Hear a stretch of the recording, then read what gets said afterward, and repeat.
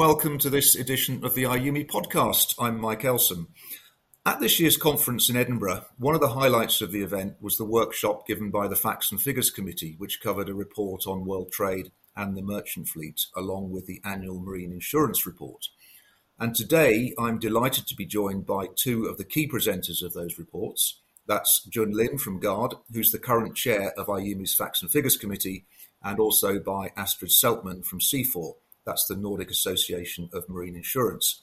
And as many of you will know, Astrid is also Vice Chair of IUMI's Facts and Figures Committee and a long-standing compiler and analyst of IUMI's insurance statistics. So, Jun and Astrid, welcome and many thanks for joining me. You both covered a lot of ground at the conference, so let's start with you, Jun, if I may, and perhaps you could set the scene for us. So what have been the key macroeconomic issues that marine insurers have had to face in 2022 and during this year so far? For the marine insurer, the key trend is the seaborne trade volume growth has returned compared to a negative growth in 2021. In addition to that, for the macroeconomic trends, we see what appears to be the first sign of easing of inflationary pressure, and also the beginning of a kind of easing interest rate rising environment. In terms of the overall trade growth, we also see a change of a pattern. One aspect is the Russian-Ukraine war has changed the energy shipping, particularly the liquid natural gas shipping, whereas before is transported into Europe via the pipeline, and now we're seeing more LNG being traded through the US and Middle East into Europe. And second thing we notice, and it's probably been reported a lot on the news, is the car export from China. These are the two main trade pattern changes we also observe in 2022 and 2023. And in terms of changes to the global fleet, what do we need to be aware of this year? We're still seeing sort of the global fleet growth being quite slow. In fact, from what Clarkson's forecast, the 2023 fleet growth will be around 2.1%, which is probably the lowest we have seen in recent year, even lower than the year we had the 2020's pandemic years. Part of the impact from this slow fleet growth is the age profile of the global fleet is getting again older. But this is not an even pattern across the different sector. We're clearly seeing more orders on LNG vessels. Partially, this is also driven by the uncertainty in the adoption of new fuel solution, whereas LNG seems to be a clear choice at the moment for a dual fuel solution. Both you can carry as cargo and also use as a fuel to propel the vessels. Thank you very much. And turning to you, Astrid, if I may, you've collected and analysed global premium income across cargo, hull and offshore energy markets for many years. I mean, how are you seeing the global premium base developing, both by region and also by business line? Yes, what we have seen now recently is an increase in the premium base more or less across the board, both for cargo, hull and offshore energy. That is partly driven by a little bit different factors. In cargo, of course, the rebounding trade after the pandemic comes in again, where you have volume increases in the insurable cargo. Then there have also been rate increases, I have been told, and partly increases in values. And for hull, it's also partly because a reaction which has been to the negative results, which have been for quite a number of years, where the market is now sort of going through these market cycles. But then, of course, the for hull, the increased vessel activity comes in again, that you have more vessels in activity. You had, especially in the container sector in 21, 22, partly extreme value increases, which then also is passed through on the premiums and when you apply the rates.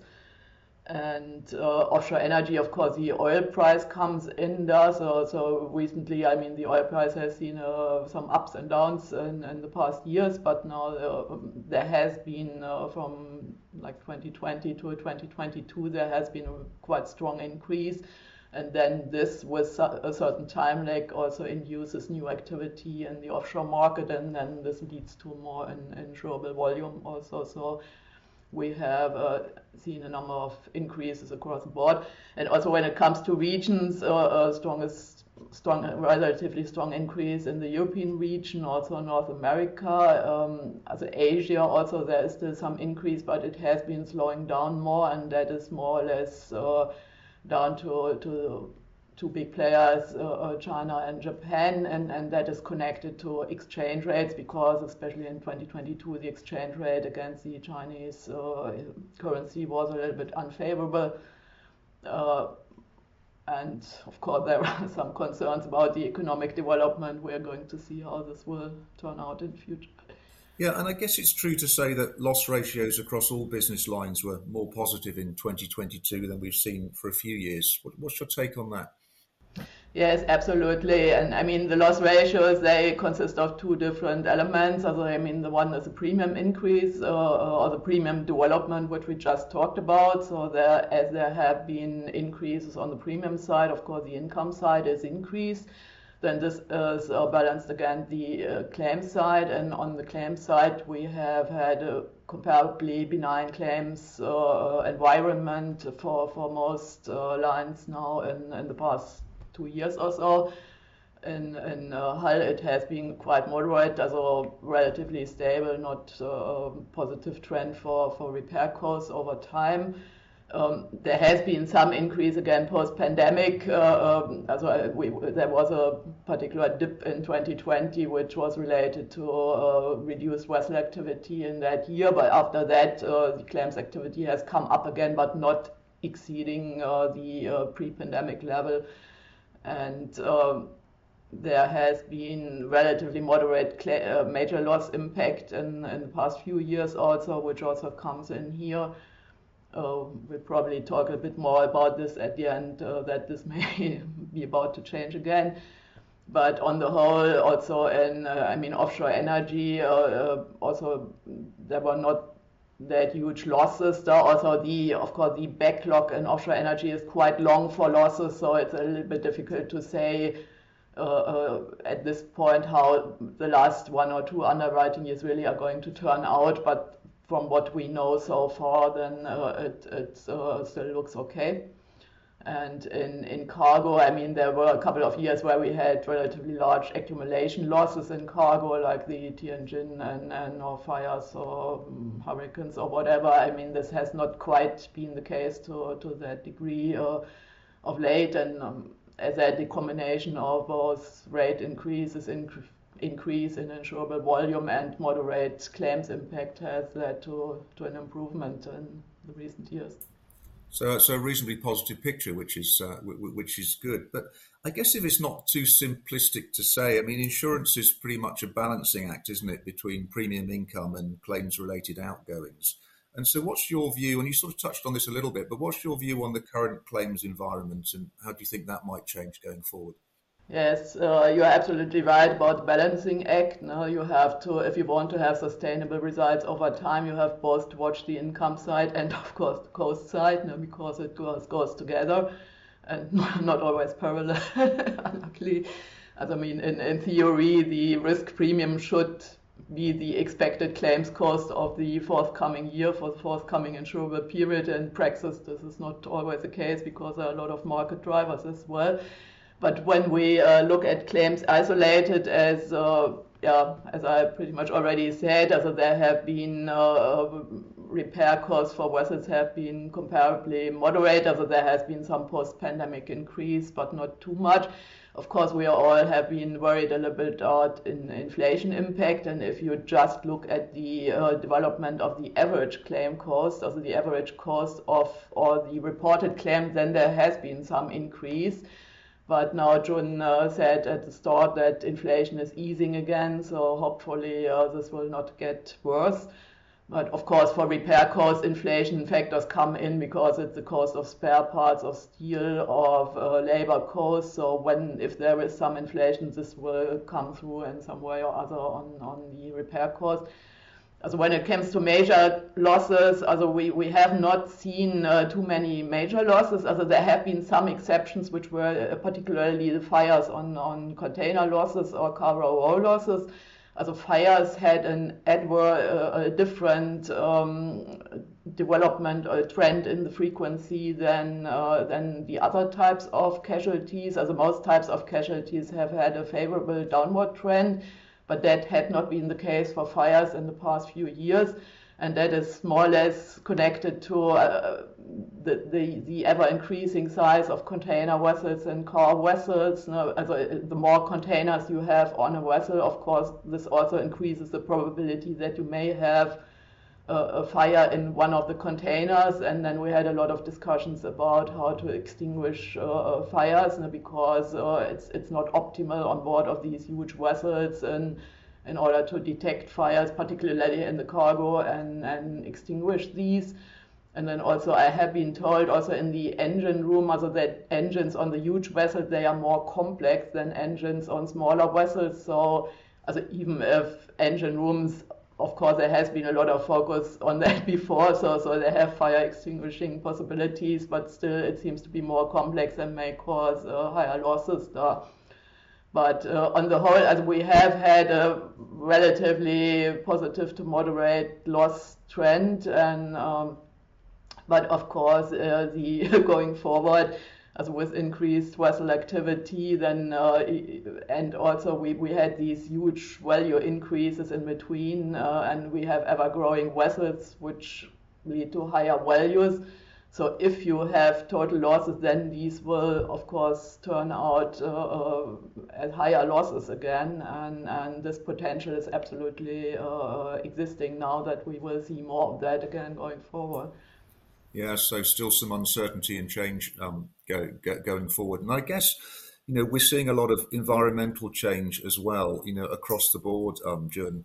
And I suppose it's true to say that the offshore energy market is probably set to face more challenges in the future as the world and society transitions from an oil-based economy to one that relies more and more on renewables. So, in your view, how do you think that will affect the offshore energy market and offshore energy underwriters? I think let's not forget the transition is a long one. So whereas insurance tend to be quite transactional, in the short term, the impact will be quite gradual and slow.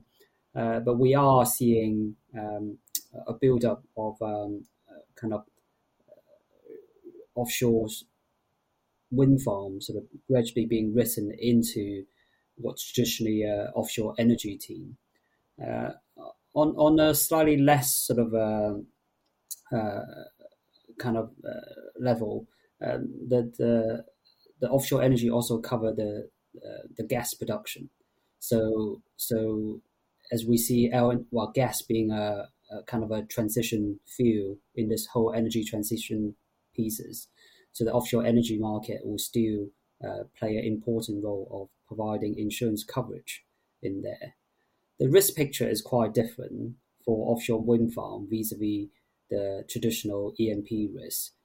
We tend to see more on sort of cable damage, or so it's more attritional claim than catastrophe claims we traditionally see in offshore energy insurance. So that's the kind of thing that the underwriter will have to face, is a change of risk picture as well. And let's just stay with our look into the future, because marine insurers are likely to be impacted by a range of issues, both shipping or cargo related. As well as the wider economic and political concerns as we move forward into 2024 and beyond. Astrid, in your view, what are the main issues we need to look out for from a market perspective? Yeah, we have, of course, with the increase in activity, of course, we also have the potential for having higher claims frequency or more costly claims going forward. than what Jun touched upon in the beginning. There has been a change in trade patterns done, which leads to a change in how far the vessels travel, or how far things are transported, or where they are transported, and that may, of course, also impact the claim side and other features, or the capacity. I mean, it may also lead to some influence on the income with when the vessels are going. We have seen that partly for tank vessels, that they are going longer distances. That means that the supply may perhaps be a little bit scarce and not quite match demand, and that influences everything. Then, of course, in cargo, something which is not going away is, of course, the accumulation issue. That you have bigger vessels, you have more cargo accumulated, for example, in the same port or in places. So when an event hits such a place, then of course you will have a higher accumulation loss in the place. It may be a port or a vessel or whatever. This brings us to the climate change, which has a lot of issues. Of course, it may cause higher costs to the insurers on the claim side, but of course, that is also what is also driving the change now with the decarbonization issue. And this leads to new risks for insurers. Of course, I mean, we are in a very interesting period right now, because when the propulsion systems and the fuels have to change, then of course we have, within a very short time span, we have risks we do not quite know how they react. Also, when it comes to traditional engines, we have a lot of statistics and historical claims experience, so we can monitor that quite well. Now, but of course, when propulsion systems and a lot of technical things on the vessel changes, and I mean, it's not only propulsion, it may also be other things, then these are new risks which you cannot, which you need to assess, but in a different way than just relying on historical data, of course. No? So that is what we are all thinking about now, how to assess these risks. But it's very exciting, of course, as well. And in the end, it's about risk assessing and risk handling, Dana. It's not. I mean, all insurance is about risk handling. So we have to try to get the knowledge, and that is what we are all working on ourselves and within the IUMI context. Then, of course, we have these fires. I mean, we are working on the fires. Of course, there is an increased probability for having such fires with bigger vessels and everything. But on the other hand, there have been a lot of initiatives underway already. Also, there have been projects to assess the risk on cargo vessels. There have been projects for container vessels. Then IUMI has supported with statistics which were produced by C4 to support an output by IMO to improve firefighting possibilities on board such vessels or construction things.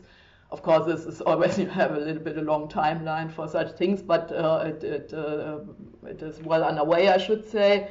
Then we have the inflation issue, which, as Jun now said, is easing again. But in 2023, I think we may still see some effect of it, because this would then be, the easing would be more visible probably again going forward. Where I would, for the results in 2023, I might possibly expect some inflation increase impact. Then the other question is, of course, the capacity issue in the market. No, I mean, that's nothing I can steer. That's up to the underwriters. But we all know well, then if we have a couple of years with rather positive results, then this will also probably attract more capacity in the insurance market again. So this may influence also the income side again. And of course, I mean, when it comes to like vessel values, that has been swinging quite a lot. I mean, particularly the container vessel segment was very interesting because it had these extreme increases of up to 30% for 2 years. But that has already come down again, and that is, of course, also directly related to the income side. And then, of course, we have all the geopolitical risk, which, the whole situation is getting ever more complex and difficult to assess, and that influences trade routes, that influences where cargo comes from and where it is going to. It's higher risks for vessels going somewhere. We had a lot of discussions about war, how to assess that. So there are a lot of interesting issues going forward. Yeah, very comprehensive response. Thank you for that. Anything you'd like to add? I think Astrid sort of covered most of the big ticket questions. So geopolitics is important. The general economic environment is important. The new technology adoption is important because. To add on to what Astrid said about the lack of experience, I think we can also think structurally that with the current propulsion system, it's quite standardized. Everyone's sort of well understood the design of the engines and how to repair them. If we have a divergence of kind of a propulsion fuel design, we might actually see a longer sort of lead time for repair because it also takes time for people to understand or having the right capability to allocate around the world to be able to repair some of these newly designed vessels.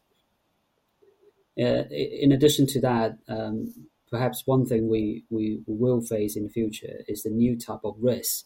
We all understand that the vessels are becoming more connected, if not the vessel himself, but at least there's some of the systems on board for cargo manifestations or kind of like the route planning, fuel optimization. So we may see new risks sort of coming into the IUMI space in the form of cyber risks. So that's also something worth monitoring and look out for. No, thank you very much. I mean, look, that's pretty much brought us to the end of the discussion. But let me just ask if you have any final comments that either of you would like to make. Astrid, anything from you before we wrap up?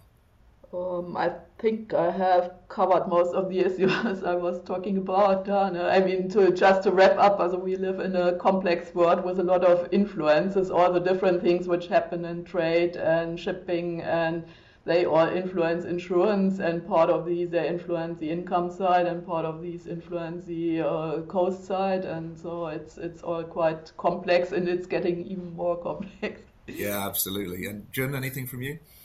I think we covered it quite well. What we look forward to the next sort of IUMI is to also get in some new perspective, because one of the issues being talked about in the industry is the talent, the kind of like the succession planning, if you may. I think we have seen some interesting people giving their contribution in recent IUMI conference. So we look forward to see kind of new influence as well. So on top of the data analytic company like the Considerers or Windwards and all these are interesting perspective we can add onto the facts and figures. We look forward to see any new ideas that might come through. It's a nice positive note to end on. Well, look, thank you both very much for your time and for giving us such a clear and comprehensive insight into the current marine insurance environment. I should say that the presentations given by Jun and Astrid, together with elements of IUMI's major claims database, will be published very shortly in this year's IUMI Stats report. And that will be available to download from the website within the next couple of weeks. So please do look out for that. But in the meantime, thank you, Astrid. Thank you, Jun. And thank you for listening. And be sure to catch us next time for another IUMI podcast.